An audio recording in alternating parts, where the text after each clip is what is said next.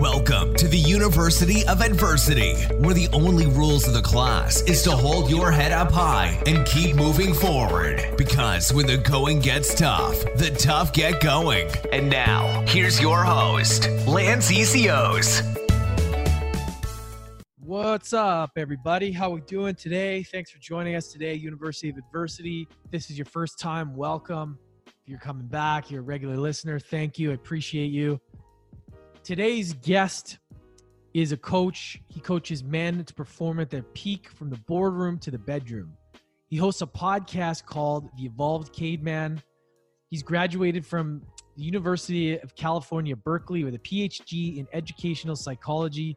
He was an expert consultant for Pixar's Inside Out and has spoken to many organizations such as Stanford Medical School, UC Berkeley, Kaiser Permanente, Sutter Health, Gap, and UPS. He has been featured in national media such as US News, World Report, Reader's Digest, and Self Magazine. He has also worked with Army Rangers, Navy SEALs, entrepreneurs, and executives from dozens of Fortune 500 companies. We had a really good conversation today. Today I have Dr. John Schinnerer joining us. We got into his story, and he mentioned that he hadn't really told it in that much detail all at once. So we really got into it, and he's a great storyteller. Like, he took us back, explained everything. And what it was really clear to me is that he was somebody that's gone through a lot of adversity, a lot of challenges. And now he's able to teach these things in his own life, which is important when people are helping others. It's like, how have you gone through this? If you've gone through this, then I'm going to believe you. And he has. So he's very credible, and he's very great education as well. He obviously is highly educated and educated in university and in life. So we had a great conversation. I think you guys are going to get a lot out of this. And he's also got an awesome podcast called The Evolved Caveman, which is really cool. Like, talking about the different levels of men and how we evolve and evolve as a species. And you know, sometimes we get limited to certain things, different boxes, and it's important to be able to expand on those things and develop as men, and as human beings. So hope you guys enjoy this. As always, subscribe, leave a review. I appreciate all you guys. Share this with a friend, University of Adversity, and we will catch you guys at the end. So hope you enjoy this. Dr. John Schinnerer coming right up. Dr. John, welcome to the show, man. Hey, Lance, thanks for having me. Oh, yeah. As always, I wanted to make sure to get that thing started to record because we're getting into some good stuff there, and I didn't want to miss too much. So, yeah, thanks for coming on, man. You're doing some cool stuff. I can already tell we're going to have a great conversation, and you have an awesome podcast. You do some awesome work with, relationship coaching and helping men. And I'm really excited to dive into all that. But before we kind of dive into the nuts and bolts of what you do now, I'd love for anyone that doesn't know you or aren't familiar with you, if you could maybe give us a bit of backstory, take us back a little bit on a journey, maybe tell us how you got to where you are today. Yeah, absolutely. I'd be happy to. So usually when I start that story, I go back to about high school. So my parents were hard driving, overachieving individuals. My dad was a dentist. He created kind of a dental empire. He was heavily involved in the California Dental Association, the American Dental Association, and my mom was the first mayor of the city that I grew up in. So, for me as a kid, I was always like, how do I keep up? How do I compete with their memory? Like, how do I get their attention and their love? So I guess the subconscious answer that I came up with to that was achieve. And so by the time I was a senior in high school, I think from the outside, I'm sure it looked like I was killing it. Like, I was student body president of my high school. I was captain of 3 varsity teams. I was taking advanced courses and getting good grades. And so I think it looked good from the outside. I got a lot of praise for that. And I think that it could kind of keep my depression at bay, because I could tell myself internally, like, well, I'm doing all this, so I can't actually be that sad. And, part of my makeup is a little bit of depression. There's a little bit of anxiety. But, my internal experience during that year was I was depressed some of the time. I was stressed a lot of the time. I was anxious a lot of the time. I was tired and sick a lot of the time. And I was just kind of miserable. And so at the age of 17, I started questioning this idea of success. What is success? Because it seemed to me that there should be room and success for things like happiness, contentment, relaxation, joy. And I wasn't really getting that. What I was getting was a lot of negative emotions, but I had a lot of pride because I was doing a lot of amazing things. So it worked. It got me into a great college at a pretty high cost, but it started me thinking about it at the age of 17. So fast forward, I married my high school sweetheart. And I thought, my self-worth wasn't real high at that point in time. My self-esteem was pretty low. And part of the way I dealt with that was to achieve. So I thought I was doing really well by marrying one of the cutest girls in high school. What I didn't realize was that my game was actually far bigger than high school. Go figure. And so, that worked well for a while. That marriage was pretty good for a while until things started getting more difficult. Money got tight. We have 4 kids together. One of them was a behavior problem. He's oppositional defiant. And I remember I got into a PhD program at Cal in psychology, and I was working as a school psychologist, and I was interviewing for jobs to get a full-time job. So I didn't have my PhD yet, but I was probably 26.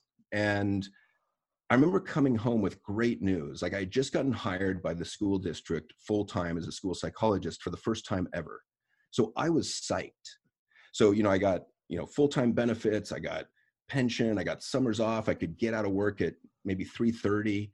And so I come home and I tell my wife, and we didn't have kids at the time. Maybe we had one. And I go, hey, I just got hired. And she's like, great. How much are you making? And I was like, well, it's about 75,000. And I remember she got furious.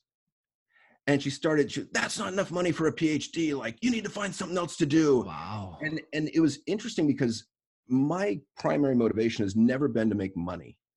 It's always been to serve people. And I was quite clear with her about this. But I think because I was voted most likely to succeed in high school, she thought dollar signs. And I remember I had to back out of the house because she literally threw a shoe at me and was swearing at me. And I'm like, if I had had more wisdom at that point in my life, I would have just gotten out of there. I would have ended the relationship. But in my mind, because my self-esteem was kind of low, I thought, I guess I must not be doing enough to make my wife happy. I need to do something different. And so that was a really eye-opening experience, but it wasn't enough for me to leave the relationship. So then I left school psychology and became an entrepreneur and actually started my own company doing pre-employment testing for large companies. So we would match employees via comprehensive testing on the web. And it worked really well. We started out with UPS and showed them that they could reduce turnover by 33%.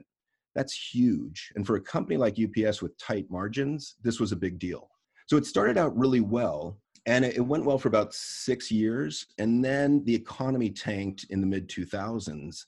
And when the economy tanked, turnover just went, no one was leaving their job because everyone was so scared. Yeah. So then companies were like, yeah, we don't really need a pre-employment test. So my company went up in flames. Wow. And I remember, that was one of my first real challenges with adversity, because, I tell you, we men put a lot of our identity in what we do for a living and being the provider. Yeah. So when that tanks, most men, and myself included, will get really depressed. And we don't know what to do. And I remember just feeling like a complete failure at that point, partly because I had friends and family money in the company, and I had to go to them and say, I'm sorry that money's gone. You get zero back. And so that was really tough. And, I think I was depressed for months, and then I had to pick myself up and reinvent myself. So I started getting into positive psychology at that point. And this was about 2006, 2005. And positive psychology is the scientific study of happiness, basically. So I started reading hundreds of studies, and then I started to write a framework to coach people towards a successful and happy life. And I remember I had, I went to a Christian businessman's networking breakfast in San Francisco, which is kind of a weird place for me because I consider myself spiritual. I'm not crazy about organized religion, just because I think humans get in the way. We kind of screw things up. So that's my own bias. But Anyway, I sat next to a guy who owned a radio station, and he was just asking me what I do, and I was telling him, and he was like, yeah, we should meet. And so we met a few times, and he said, John, I want to put you on the radio. And I was like, huh. And the idea scared the crap out of me. Partly, I mean, I have a little anxiety to me. So to think that I might be doing a live primetime daily radio show, and this radio signal reached 10 million people. Now, I don't know how many were actually listening, could have been 10. But in my mind, it was 10 million. Wow. And so it really took some effort for me to get comfortable on the air, to learn how to tell a story, to learn how to tell a joke, to learn how to emote. Because what I started doing was, when I started out the radio show, I would rely heavily on studies and data to kind of convince people to try these tools to become happier. And I realized, like, reason and logic and statistics don't motivate anyone to do anything. We might intellectually go, oh, that's a really good idea. But it's not about that. I mean, if you really want to motivate someone to change their life, you have to dig into emotion. You have to become a storyteller. You have to work on empathy and compassion and resonance, because that's, I would argue, the best way to motivate people to change. And so I started practicing, and I started getting better, and I started relaxing, and started learning how to tell a joke in a vacuum, which is weird. You know, you tell a joke on air and there's no sound. And so you have to just assume it's funny and kind of laugh afterwards yourself, which is unusual. And then I got to interview some world-class experts. I got to continue my learning, which was amazing. And then I stopped that after a year to publish the book and open up private practice. So let me just think. It was about that time. So that would be about. So I opened up private practice. It was lukewarm for a while because I was focusing on positive psychology, and people generally don't come in to become happier. They generally come in because of points of pain. Yeah. And so I had to shift, and a psychiatrist friend of mine suggested that I focus on anger management. And I was like, sure, I can do that. And I combined anger management and positive psychology. So what I did was, I did that in my practice, but I also got kind of annoyed with my business model, which sucks because I have to work an hour to get paid an hour. That's not a good way to build wealth. And so I took a course many, many years ago on how to kind of create online content, how to create online courses. And so one of the things they said was find a niche. So I was like, okay, so how about I'll do anger management for men? Like, there's got to be millions of men out there that need these tools that could learn them in the privacy of their own home. Maybe don't have the money to pay me, or aren't nearby, or don't have the courage to come in and see someone, which I think is largely true for many of us. And so I created this online anger management course. It was like 15 hours of material. I put it up online, and a couple of funny things happened. One was I started getting emails from angry women all around the world. Kind of, hey buddy, we're pissed off too. What about us? I was like, yeah, it's not about you. Like, they Let's just get that a lot. But so I made it gender neutral. So I made it for both genders. But that was kind of funny because at that time, my assumption was there was more angry men than women, and men were angrier than women. And I don't think that's true now. I think it's pretty evenly mixed. Yeah. And we can go into that a little bit more later. But so the other thing that happened is I got an email from a guy who said, been in prison for 27 years, been addicted to meth and PCP for as long, no longer wish to be the man I once was, turned my life around 6 years ago. Thank you so much for the free anger management classes, because normally I would give a couple away for free and then upsell. I don't know who this guy is, so I just write him back, hey, good job turning your life around, keep up the good work, fire off an email. I see a client, I come back, there's a response from him within an hour. I'm like, who has email access in prison? And he goes, dear John, this isn't my real name. My handlers won't let me use my real name.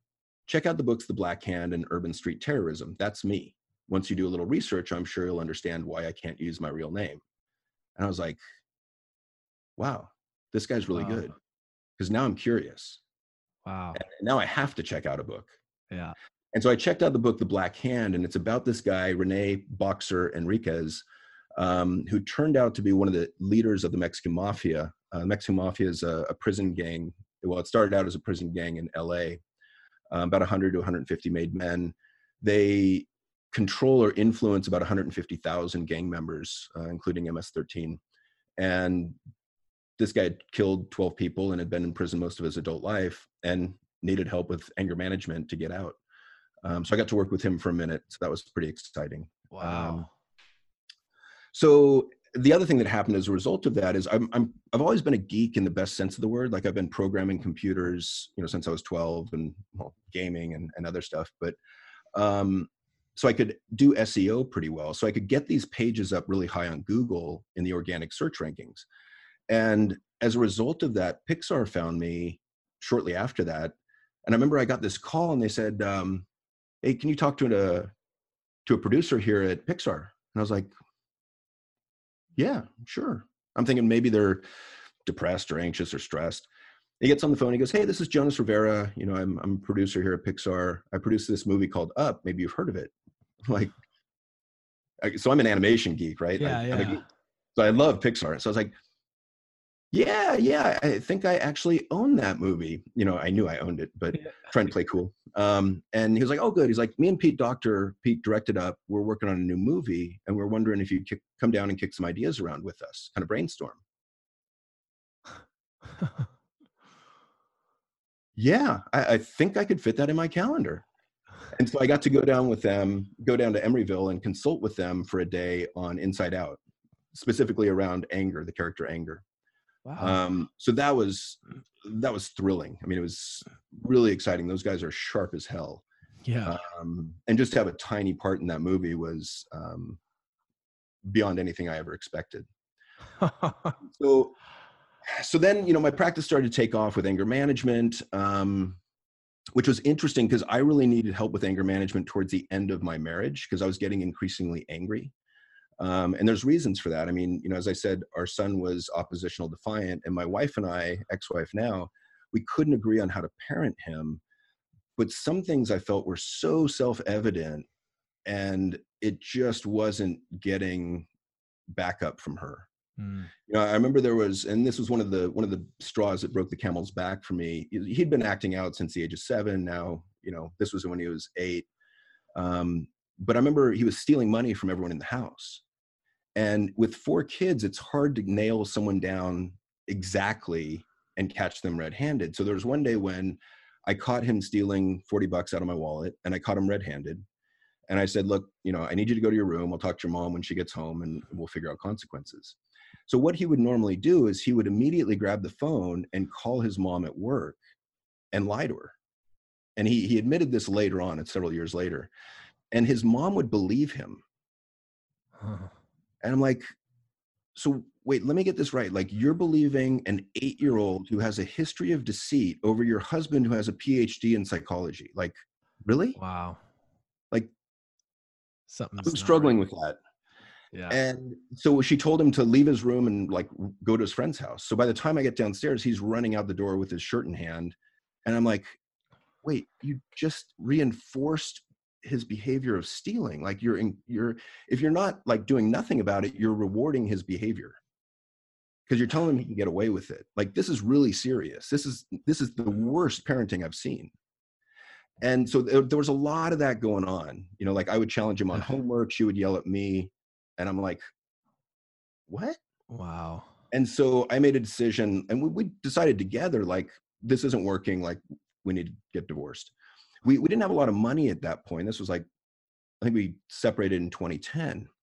And so it's just okay, let's do mediation. We'll just split up the assets and we'll go our separate ways. Yeah.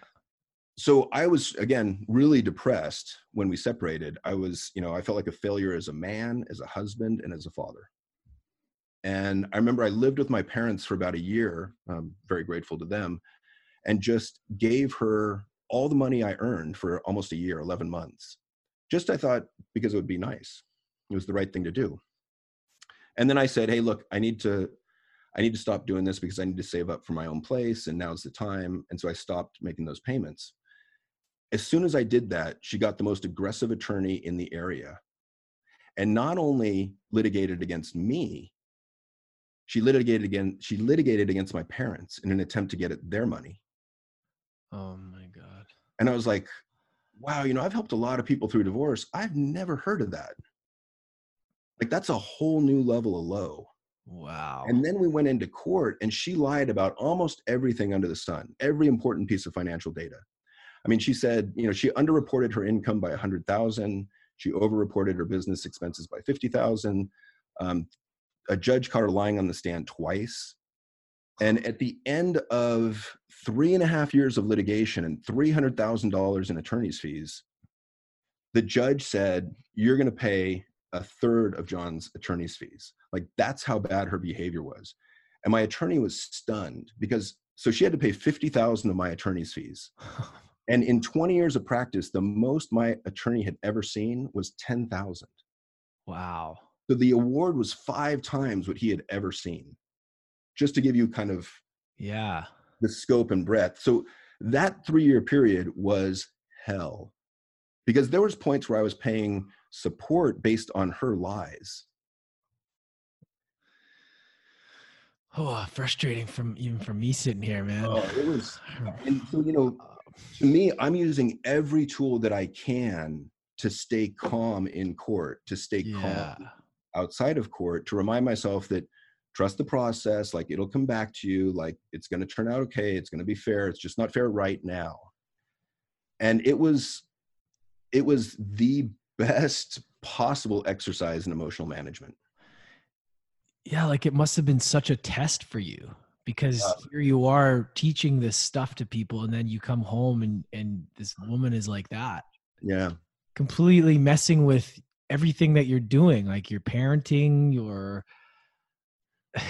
it's like, it continues. So like there was a point at which she took our son and sent him out of state to live with her parents, and then refused to tell me where he was. So for 3 months, I couldn't get her to say where our son was, which, fits the definition in my mind of parental abduction. Yeah. I mean, I finally had to file a police report and say, hey, you need to tell me where our son is. Like, who does that? And so it was challenging. It's been eye-opening in the sense that a lot of the suspicions I had about her behavior and psychological makeup when I was in the marriage, she completely confirmed when we were getting divorced. And so it was great vindication and validation that, I was right to get out. Yeah. So, that was some of the biggest challenges that I faced, because that's not just like you lose a company, it's a one-time event and you can recover from it. That's ongoing.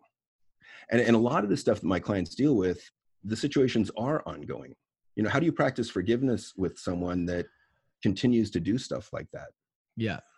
It's a really important question. And then I guess the last piece of adversity that I had, so about, it's 2019, maybe 4 years ago, the same son was living with me 100% of the time. And I remember he came home wasted. He was like 15, and it was my younger daughter's birthday, the night of her birthday. So I just, said, hey, look, we'll talk in the morning, go to sleep. In the morning, I went to his room and said, hey, give me your phone. Like, you came home wasted last night. You can't do that. And he got all pissed and like threw the phone against the wall and whatever, and then threatened, to run away. And I was like, there's the door. Like, if you want to run away, pack your stuff. There's the door. And he got the phone back at some point because I set it down, which was dumb. But I went to get it back from him, and he stuck a thumb in my eye. And immediately I lost half the vision, the lower half of my field of vision in my right eye. And this was New Year's Eve day. So I pushed him out the door. I said, you need to leave, and I'll talk to you later, and closed and locked the door. And I called the optometrist and spoke to the secretary there, and she said, oh no, it'll be fine. Like, just wait till after the holiday. And I was like, okay, that was stupid. I should have gone right to the ER. But so I waited 2 days, then got into another optometrist, and they were like, so what are you doing this afternoon? I was like, I don't know. They're like, we do. You're going to a retinal specialist. Okay. Went to the retinal specialist. He goes, what are you doing tomorrow morning? I was like, I don't know. He goes, I do. You're going to have an emergency surgery. by that time I had lost 90% of the vision in my eye. Like I could see a little thin strip up here, like in a crescent shape. And so my retina had a 90% tear. Whoa. So and those retinal surgeries are brutal because they put a bubble in your eye of helium, which is supposed to hold the retina up so that it heals back onto the back of your eye. So after the surgery, you have to spend a week laying face down looking at the floor. And your whole eye fills with blood. It's pretty wild. It's great for Halloween. But the surgery was modestly helpful. Like I saved the eye and my eye still works, but the vision was pretty terrible. Like I couldn't see the big E on the eye chart. I could see that there was a white square on the wall. And so I had another retinal surgery maybe a year later. Then I had a corneal surgery to replace the cornea. And now my right eye, it works. The pupil doesn't dilate well because they zap that nerve. But I'm functionally blind in my right eye. Wow. And so that took some practice too, just to practice forgiveness, for my son, that he permanently disabled me. But, you talk about adversity, and, one of the things I've learned is that, life is painful at times. Like the only guarantee you have in life is that you're going to suffer at times. And, I like the Buddhist notion of the two darts. So we're going to get hit with the two darts. The first dart's pain. Pain is inevitable. Yeah. Like we're going to suffer at times. It's just the nature of the game. Yeah. Second dart is suffering. You have some control as to how long you spend in suffering. Yeah. And so I would just, practice forgiveness, practice compassion, practice self-compassion, practice all the tools that I teach my clients. One of the things I always tell my clients is, the reason I teach these tools is because I know they work. The reason I know they work is because I need them. I've used them. Yeah. And I still use them, and I use them daily. I'm even grateful for the work that I do because it affords me the opportunity to remind myself when I'm reminding them, oh yeah, I should get back to that tool. Yeah, that's right. That's a good tool. Otherwise I forget. Yeah. So that was kind of the adversity piece. And while all that was going on, I had a radio show, wrote a book, did a grand rounds presentation for Kaiser on positive psychology. I was in a documentary with Albert Bandura called Skewed. What else? Oh, worked with Pixar, did the online anger management class, created a couple other classes. And, the anger management class, I'm really, really proud of, because at this point, over 10,000 people have been through that class. And to me, that's the best way I can leave this world a better place than when I came in. Wow. Yeah. There's a lot there. That's, Yeah. Fascinating hearing that, because you must have been tested so many times, because here you are teaching these methods, how to get through these things with people. And then here you're going home and you're dealing with all this kind of shit. Yeah. And I know exactly where you're coming from, as far as, because my dad went through this with my stepmom, this exact thing. Like I felt like I was reliving it again. And I was like, that bitch, I was thinking in my head, and I was like, man, I know exactly what you're going through. Like I knew exactly, because she would lie and she would skew the whole legal system so that everybody felt sorry for her because she had 4 kids. But really she was so messed up. They believed her, and it was just so untrue. Everything was untrue. And it was like, how is this even happening? Like it was a joke after a while. Yeah. And that's one of the dynamics is, with a lot of people with this kind of psychological profile, they will act as the aggressor or the bully. And then as soon as it's turned around in the slightest, they become the victim. Yes, that's exactly it. And it's like, so you have to learn, like, I remember I read a book when I was going through the divorce, which was so spot on. It was like just a blueprint for what was going to happen. It's called Splitting, and then the subtitle is something like divorcing someone with narcissistic personality or borderline personality. And I knew what was coming, and I didn't follow it to the letter, but it was so helpful for things to be predictable in their unpredictableness. Yeah. I felt like I had a much greater sense of control.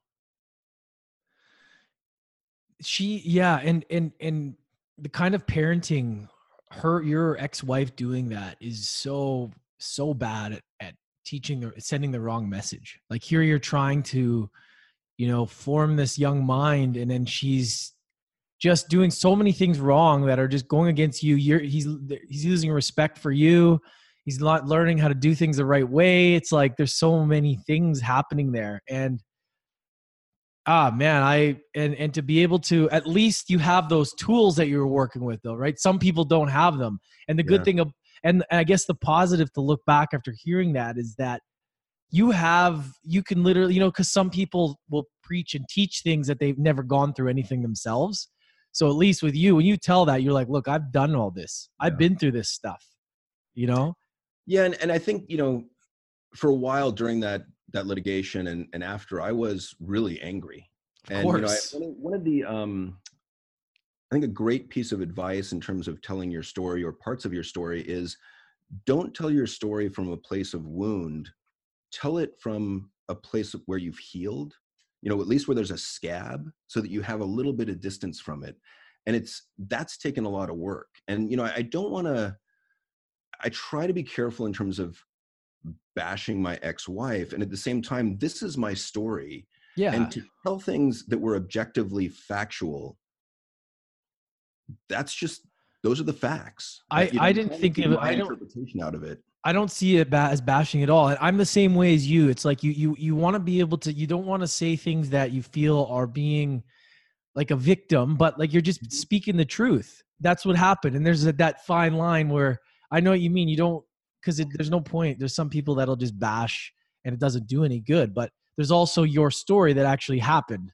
And it's like, well, people need to know about that, right? Like that itself and what you've been able to go through, and now be able to help people that are going through that same sort of thing and empower people with the tools is super important. Well, it was interesting. I mean, I remember when I was in the thick of it, like when I was living with my parents and I was depressed, like it was brutal. Especially during that time, it was interesting because I would go to work and see clients all day, and then I would go home. But being home was more painful than being at work. Being at work gave me a sort of respite, because no matter what was going on with my clients, I feel my work is very meaningful. And so to be able to have that meaning at work was huge. Even though my life at that time was in shambles, I still had meaningful work, which gave me purpose. And that was oftentimes enough to carry me through. Yeah. I want to circle back to the fact is when you were first talking about getting married to your high school sweetheart, I was thinking, wow, that's amazing. And then I was thinking eventually when you went through it, it's not so amazing because it's such a rare thing, because we evolve so much from that age. Like we're just kids, man, like at 18, 17. I don't see how that's even an option. It is, hey, if you can stay together like for 50, 60 years, amazing. But that is such a rare thing because we change so much. If I married somebody that I met when I was 17, like I'd feel sorry for them. Yeah. One of the things I caution my clients about now who are younger, like in their 20s, is look, there's no rush. Like, please date around, like be in different relationships. It's one of the best ways you can learn about yourself, the other gender, relationship. You need some yardstick for comparison. Yeah. And so just to be able to give yourself time to slow down. And the other thing I'll talk about them with a lot of them is selection. And I have clients that I care about, and I'm like, look, dude, if you're dating, bring your girl in here or tell me stories about her so that we can figure out, what her psychological makeup is, because I don't want you getting hooked up with any sort of personality disorder or anyone without integrity. Like there's certain deal killers to me now that, people in their 20s are often looking for someone that's beautiful and fit. To me, beautiful and fit's easy.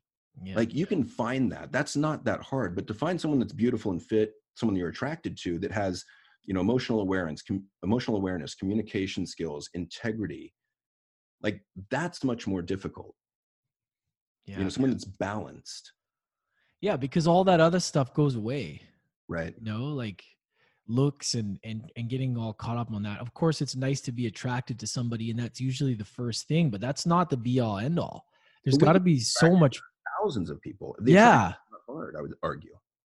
And it's almost funny because there's been people that I haven't been attracted to, and then all of a sudden you get to know them. You're like, oh wow, they're a lot. I see them at a different way, and then it's the opposite for some. You go, oh wow, she's a babe, or whoever you're into, and then you get to know them. You're like, oh man, that's not what I thought. It was when I was doing an interview in San Francisco, I don't know, several months ago, and there was a female intern there who was probably 21, just graduated from Harvard. And she was listening to the interview, and after the interview, she said, hey, can I ask you a question? Yeah, sure. She said, I just broke up with my boyfriend 3 months ago, and I'm kind of starting to date again. What's the one thing you would suggest I look for in a potential relationship? And I said, if I had to narrow it down to any one thing, I would look for someone who has a growth mindset. Someone who is willing and able to grow with you over time. Because if you can grow together over time, there's not a whole lot you can't overcome. I think a lot of the problems arise when you get one person that's like, no, love me as I am. I don't want to grow because it's whatever, too scary or whatever it is. And then one person that's growing because the one person's going to grow away from the other person. Yeah. Yeah. I've personally experienced that. You have to be willing, because if you're not both willing to grow, then you're essentially dying, right? Like, I mean, what's a red flag that you would say that, I mean, obviously going, hey, you're only making 75 grand. Like that honestly made me like, what a bitch. I was thinking in my head, like, that kind of thing, man, that's always driven me crazy is somebody that is motivated by just that. It's like money. Yeah. Other than saying that, like, is there any other little like red flags that you've noticed as like, ooh, ding, ding. Yeah, I think, so to spot borderlines are a little bit easier because they're very emotionally volatile. And I think it's easy forgive the stereotypes, but for men to get into a relationship with women, borderlines aren't always female, and they're very volatile, and they think, wow, this woman's really passionate, which I guess is true. But the problem is that they don't have much of a sense of self. And so they want to glom onto you and get their sense of self based on what you're doing. And they will often, when things get bad, they get really, really fearful of abandonment. So I've heard of borderlines, like a couple will get in an argument and the borderline will like jump in front of the other one to prevent them from leaving the house. Or say, if you leave, I'm going to tell someone you hit me. Or actually hit themselves in the face and fall down. Like, that's pretty extreme. But the other tell for them is they threaten suicide a lot. If you leave me, I'm going to kill myself. So that's a little bit more extreme. But the one that's more subtle that I don't think most people are aware of for someone like a narcissist is it's one of the big tells for me is a lack of empathy and a lack of emotional depth.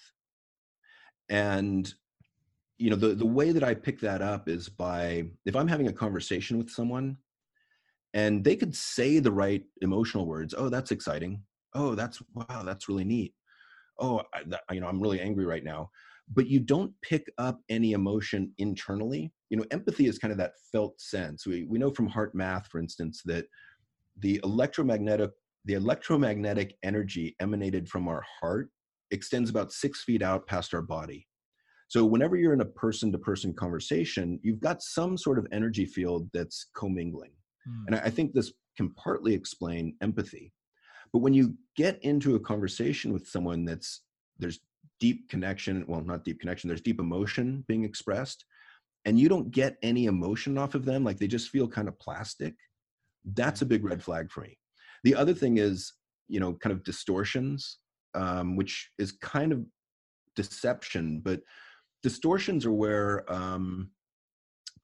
let's say, she said, I don't know, she said something yesterday about, oh yeah, I said I'd pick up the kids, or I'll pick up the kids today.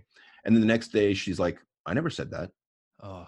So it's denial of reality. It's, I never said that. That never happened. That's a distortion. Yeah. And you see this a lot in the political field today. So those are a couple of the things that I look for. Yeah. What But about? it's and I think it's hard for men because we're not taught, we're not encouraged to be emotionally aware. So if we're in here and not in here, it's hard to pick those subtleties up unless you really practice, which is possible. That's where I wanted to go next, was the men side of things. So, you know, we were programmed to be these bread earners, right? To be go get the career, take care of the family. And if we don't, then that's how a lot of people go into depression, right? Just like you were saying. Talk us through now, about how important it is for men and some of the work that you do specifically. Do you work on them being more vulnerable? Do you work on them being like, what are some of the things opening up about themselves? Like, what are some of the things you do to help them become better at being men nowadays? Okay, well, that's a huge question. So it's loaded. Let me back up a little bit. So, one of the ways that I'll start with men is by talking about the man box culture. Okay. What's that? It's the way that we're socialized from a very, very young age. I mean, there's research that shows that we start to shut down the use of emotional language by the age of 4. So by kindergarten, we're starting to stop using certain emotional words. And why?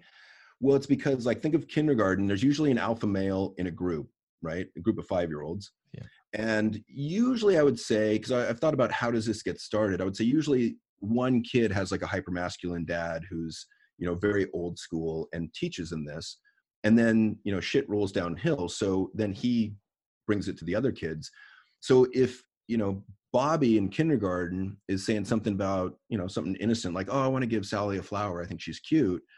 The alpha will say something like, dude, stop being such a girl. And it grows from there.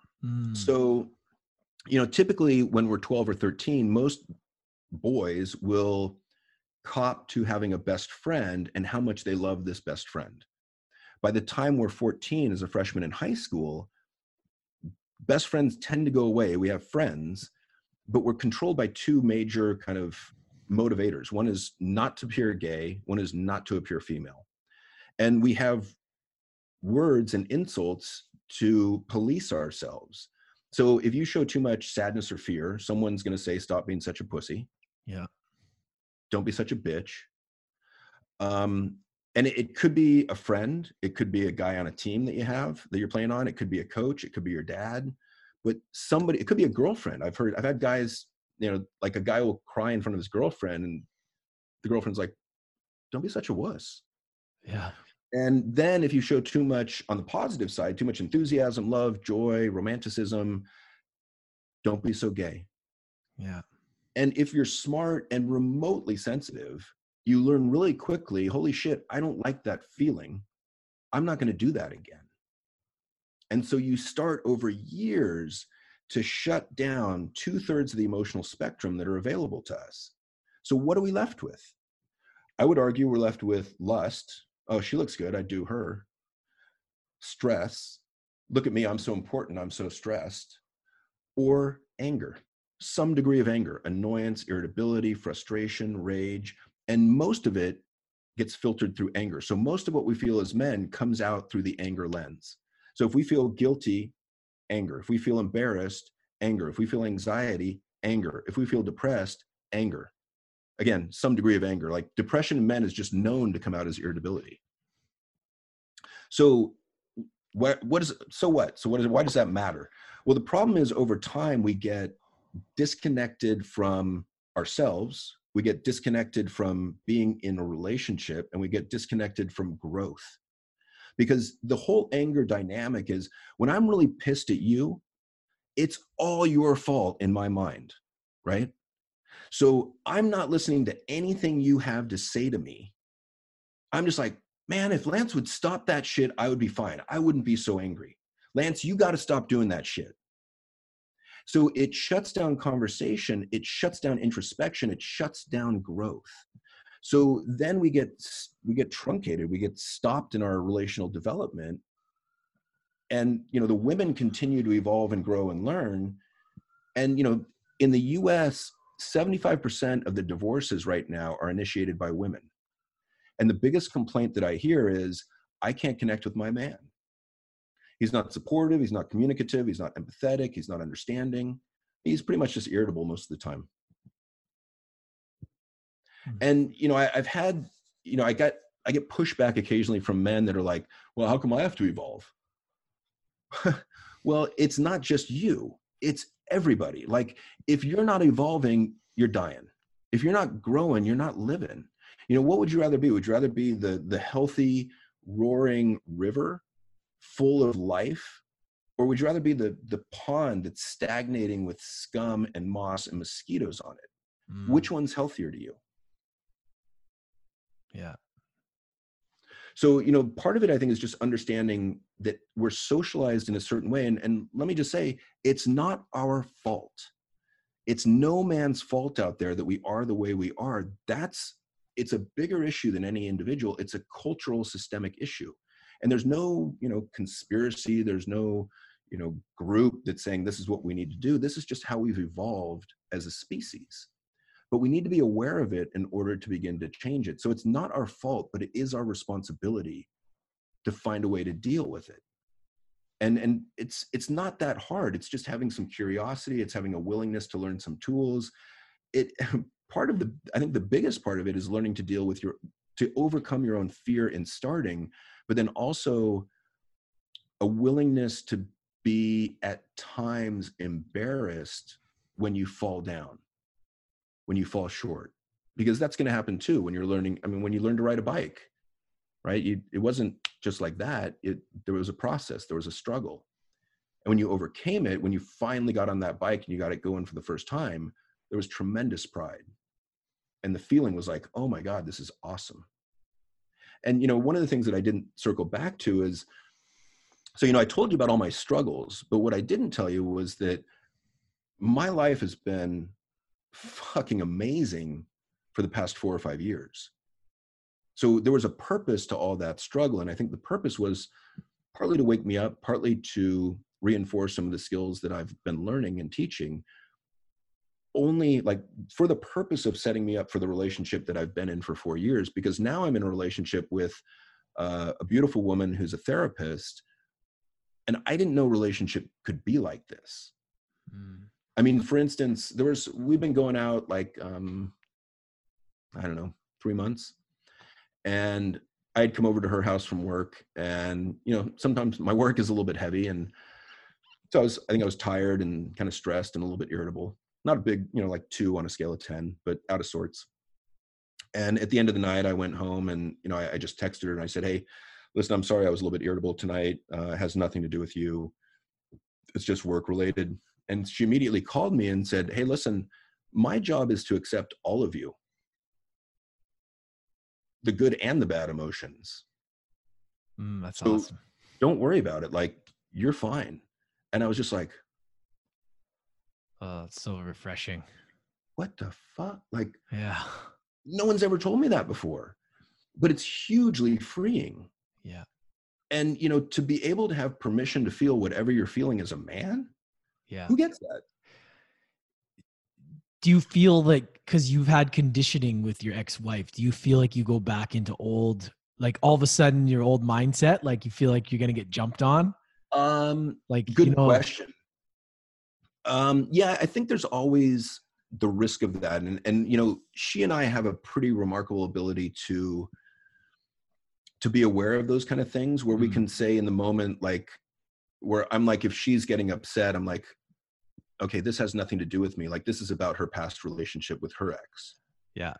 It was interesting. She went on a month-long trip to Europe with her daughters. And part of it was for her daughter's bat mitzvah, which they went to Israel to celebrate. And I felt very excluded, because this was kind of her core family with her ex, because that was really important to her to get to that 13-year mark, celebrate as kind of that traditional family. But I had all sorts of issues with it. One, that she was with her ex, like she was gone too long, like she had a health crisis in Paris, like there was all sorts of stuff. And I found myself getting angry at times, irritable. Like I was just struggling with it at 2 a.m, right? It wasn't during the day, it was fine. But when my mind would kind of run away with me at night, I was getting annoyed. And so I had to look back and think, is there another trigger that might be, is this bringing something up from the past? And what I realized was, yeah, like I went back to, trauma is something that disconnects you from a feeling of safety. So if I use that as the definition, I went back in my past and I was like, oh, wow. Like when I was like 4, 5, 6, 7, my parents used to travel a lot and they would leave for 2 to 4 weeks. And they would leave us with a babysitter who was like, I don't know, 21. But I did not feel safe at those times. And there was a variety of reasons for that, some more legitimate than others. I mean, some of it was my perception, but some of it was really real. Like I remember the babysitter, I think I was like 7, and the babysitter took me and my older sister, who was a year and a half older, to the movies. And she was like, what do you want to see? And my sister's like, I want to see The House Down the Lane, or I think that's what it was, House by the Lake or something. It was this rated R like slasher movie.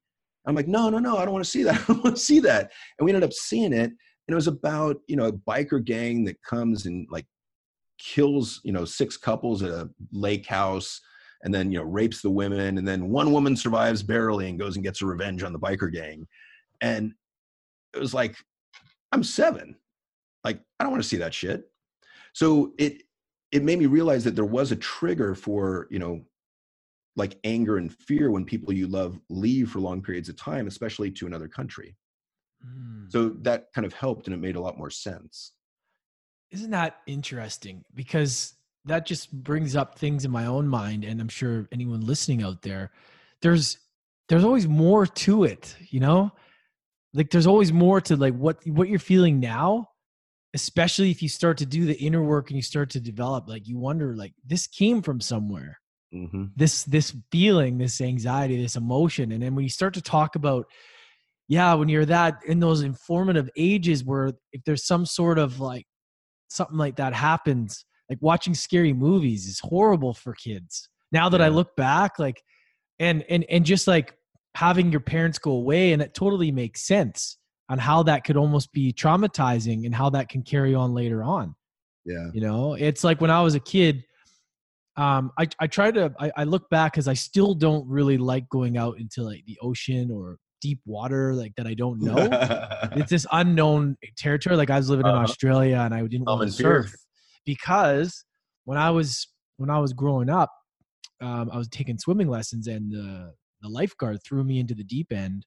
Oh yeah. And I was traumatized. My mom couldn't even get me in the bathtub. Like I was freaking out. So that carried on. Yeah. That's still like today. I'm like, why don't I want to go surf? But I feel like that I still have that weird, like I can do it. I can go into the water, but I don't know what it is, but it's still there. Right. Yep. It's like that. Yeah. And some of those memories, they're not even conscious memories. They're encoded in our body, in our cells. Like there's a body memory. And so I think some of this stuff, it's way below the conscious awareness. And so to sit and think back of, like what could have disconnected me from a feeling of safety? I think it's just an interesting exercise to figure out how do those episodes that you come up with a hit on, like how is that affecting me now in the present moment? Like I know, like when I first got out of my relationship, my marriage, and started dating, I had a couple, short relationships, like 6 months. And I realized that when we'd get into a disagreement, I had a tendency of just kind of shutting down, kind of stonewalling. But what I was trying to do internally was stay calm and not get angry, but it came across as being robotic, disconnected, and uncaring. So I was like, oh shit, I need to look at that. Like that's something I need to work on. And to be able to do that, I think it helps to have a safe relationship to practice. How are your parents? How did they deal with their fighting or because I feel like a lot of that has to do with, I have an anger problem too that I've gotten because I grew up in so much fighting all the time. That was normal to me. Fighting, if you didn't fight, it was like, whoa, what's going on here? There's peace around here today. It never seemed, and I feel like when you talk about anger, is that I have to deal with that too, is like what you're talking about. But did that come from you, from your parents? Did they fight a lot, or? They didn't fight at all. Oh, wow. Okay. Which, it's a good German family, so we definitely repress our emotions. Yeah. And so there's more, I would say, passive aggressive, Okay. kind of subtle digs and just, so in my family, one of the messages is, if you lose your temper, then you don't love me. In your family, it's probably something like, you don't love me unless you're angry, or unless you're getting angry at times, because anger shows caring. Yeah, it's so messed up, man. But I mean, it's messed up, but that's a really common belief. Like, I remember when I first heard that or discovered it, I was like, really? And then I had to think about it. I was like, oh, well, yeah, I guess I can see how that makes sense. And again, the other thing to keep in mind is emotions are not always rational. So they don't always make logical sense. They're just emotions. And there was one, I picked this up recently. I thought it was brilliant. Just the idea, like, if you're parenting, or if you're in a relationship, or even if you're managing someone at work, that you don't want to criticize the emotion that someone displays, only focus on the behavior. In other words, like, let's say you're a parent and you got the 15-year-old son, and you're like, hey, son, go clean your room. And your son's like, and rolls his eyes, but then goes off to clean the room. A lot of parents that I talk to are like, he shouldn't roll his eyes. Like, that's disrespectful. Like, wait a second. Like, we have emotions, and it's healthy to display them. So if he's still doing what you're asking, but he's kind of, I don't know, exasperated or disgusted, he's still doing what you're asking. So to give him the room to feel what he's feeling and then go do it is probably the best way to go. And we forget what it was like as a teenager. I mean, who wanted to clean their room, right? I mean, and like, yeah, sure, let's go. I'll clean my room. It'd be like, are you okay? Why would you want to, like, totally. And it's so easy how we forget what it was like at that age, right? So I want to we're running out of time here, but I would like to kind of tap into your podcast a little bit, and then kind of where we can find you. Maybe just give us a little bit of a walkthrough about your podcast, and, maybe some of the things that you work on, some of the highlights, and maybe just give us a little bit of insight into that, the Evolved Caveman. So, I had this realization back when I was like, I don't know, 28 maybe, that I was an emotional idiot. That I had a PhD in psychology from Cal, and I was still kind of an emotional idiot. Not all the time, but I just realized that there was times when my emotions were getting the best of me. And I would do things out of emotion, whether anger or sadness or excitement or boredom or fear, anxiety, whatever it was, that I would look back later and be like, man, why did I do that? Or why did I say that? Or I shouldn't have done that. And it frustrated the hell out of me. So I started writing the book back then in order to teach myself basically how to be more emotionally aware. And so fast forward, now I work with men, and I see a lot of executives that are worth $50, $200, $400 million, like more money than you can spend in a lifetime. And what I realized is that most of these men are highly successful at work. They know what's expected of them. They're valued, admired, and respected at work. But then they go home and they don't want to be home. Their wife's annoyed with them because they can't connect. So the wife's kind of nagging at them. They usually at this point have teenage kids, and the teenage kids are disrespectful and out of control, or just, not feeling the dad. They're angry at the dad for working so much. And it made me realize, like, I need to shift more from that executive coaching and focus more on relationship skills and tools to teach these guys so that they could be better in relationship. And that led to this more recent work in masculinity. But my belief is that the goal is success and happiness. Mm. And to do that, you need to be successful and happy at work and at home. Without those four things, you're neither successful nor happy, I would argue. Mm. And so my goal has been to kind of teach men, to help men evolve, to, wherever that is, it could be physical, like some people need to get back in shape. Some people need work on managerial skills. Some people need work on themselves. Some people need work on getting more emotionally aware. Some it's communication, some it's sex, some it's dating. But it's how do we reach our potential as men, given that we've all come up through this man box culture. So that's kind of the foundation or the jumping off point. And then how do we evolve or grow beyond that? So that's the idea. And so it focuses on a variety of things, from functional medicine to nutrition to communication skills to relationships to dating. But I try and come at it from a mostly scientific framework, because that's my background from Cal. I've always kind of needed data and research to back up what I'm teaching. Now, the longer I live, the more it's like, well, there are these practices from the East that have been around for 3,000 years. Maybe they've got some legs. Also, because a lot of practices from Buddhism have been brought over and tested in the lab in the last 50 years, and not one of them has been shown to be less than effective. Like, they're all highly, highly effective. Mm. And so, I'm a little bit more open-minded, but that's kind of my bent. Well, you're the evolved caveman, man. We're evolving. That's yeah. Well, the evolving caveman. I really evolving. Yeah, like the branding was completely off. It's not that I'm finished. It's that's what we're shooting for. Yeah, for sure. That's awesome. Where can everybody find you? Where's the best place to check you out? You can check it on the web at theevolvedcaveman.com, Instagram, The Evolved Caveman. It's on Apple, iTunes, and Spotify, and Google Play, and Stitcher, and all that at The Evolved Caveman. Awesome. What about any of your other work, your book, or any of that stuff? Those are in the shop on the site. It's either Guide to Self or The Evolved Caveman. We also have my girlfriend and I are putting on a couples retreat in Costa Rica in September of 2020, which will be awesome. And then we're looking at setting up a men's retreat, and we're also doing some couples workshops here locally in Northern California. Is that already up on your website that we can link up to this? Yeah, I think that's actually on her site at joryrose.com. Okay. I think there should be a link from my site to that site. We'll get all that lined up. I want to make sure that people can find you and check your different things out. That's why I just try to make it clear for everybody. So, awesome. Well, I really appreciate you coming and hanging out with us. I just have one more question. I hope you're okay for time. Yeah, I'm good. So out of everything that we've talked about, I know I always narrow it down to one thing. What is one lesson that adversity has taught you?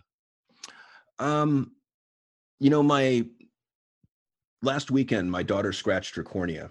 And we were in the ER Friday night, and she had a soccer tournament Saturday and Sunday, 4 games. So I asked the doctor, what about soccer, tomorrow morning? And he's like, well, she probably can't play tomorrow. She should be good by Sunday. All right. We go home. I put her to bed, and she wakes up in the morning. She can't even open her eye in her dark bedroom because the light sensitivity is so severe. So I said, okay, we'll patch you up. Let's put your uniform on just in case, but we'll go support the team. So we go to the game, the adrenaline starts going, and she's like, Dad, I want to try and play. All right. Let's talk to the coach and let him know. So she goes in, she went in sparingly, but she got an assist with one eye, which was pretty badass. And then she ended up, later on Sunday, scored the game tying goal to put them in the championship game. So overall, she was like on cloud 9. She was really proud of herself. And I said, yeah, so, just keep in mind that life is about stories, and good or bad, painful or pride, everything makes a good story after the fact, because you can use your pain and your suffering to teach people, but realize that your stories are always made better by the adversity that you have to overcome to get there. So in other words, without that corneal scratch, that story becomes like, oh, it was a good tournament. With the corneal scratch, she's just overcome a big challenge. Now it's badass. Now it's like, wow, that was amazing. So, one of the things you do in positive psychology is you do this exercise called Best Possible You. So when you're introducing a group, it's tell me a story of you at your very best. And I remember I did this. I was teaching a class of like psychologists and therapists. And I was asking them to do this. And some people, like the people, interestingly, who had gotten straight A's, went to Stanford, now were working in Stanford oncology, were like, I know I'm supposed to say something, but I'm not really sure. Like, so she was stumped, but everyone else would start their story at a low, and them at their very best was them overcoming that adversity when they were up at the top. So there's a story arc. So understand that adversity is temporary, but it's also, once you overcome it, it instills you with great pride. It's a challenge, nothing more. Very well said. You're great at storytelling too. Like, I telling the whole, like the picture of it. And it's like, you can like imagine being there and stuff. You're very good at that, man. Thanks. I've practiced. Yeah. It's like, you appreciate people that are good storytellers. You always have that uncle or somebody that's like, you could just, it's awesome, man. Thank you very much for that. Got so much gold from this conversation. And I really appreciate you coming and hanging out with us. Hey, Lance, thanks for having me. I really enjoyed it. Yeah, man. I'll make sure everybody can come check you out and have everything find you and the Evolve Caveman. You guys make sure you check out Dr. John. I don't even want to pronounce Schinnerer. Dr. John Schinnerer. All right, there we got it. You guys make sure to check him out. He's doing some amazing things, and he's walk the walk so that he can talk the talk. So it's, again, this was great. Have an amazing day, everybody. Thanks, everybody. Hit that subscribe button. Leave us a review. Share this with a friend. Check out Dr. John.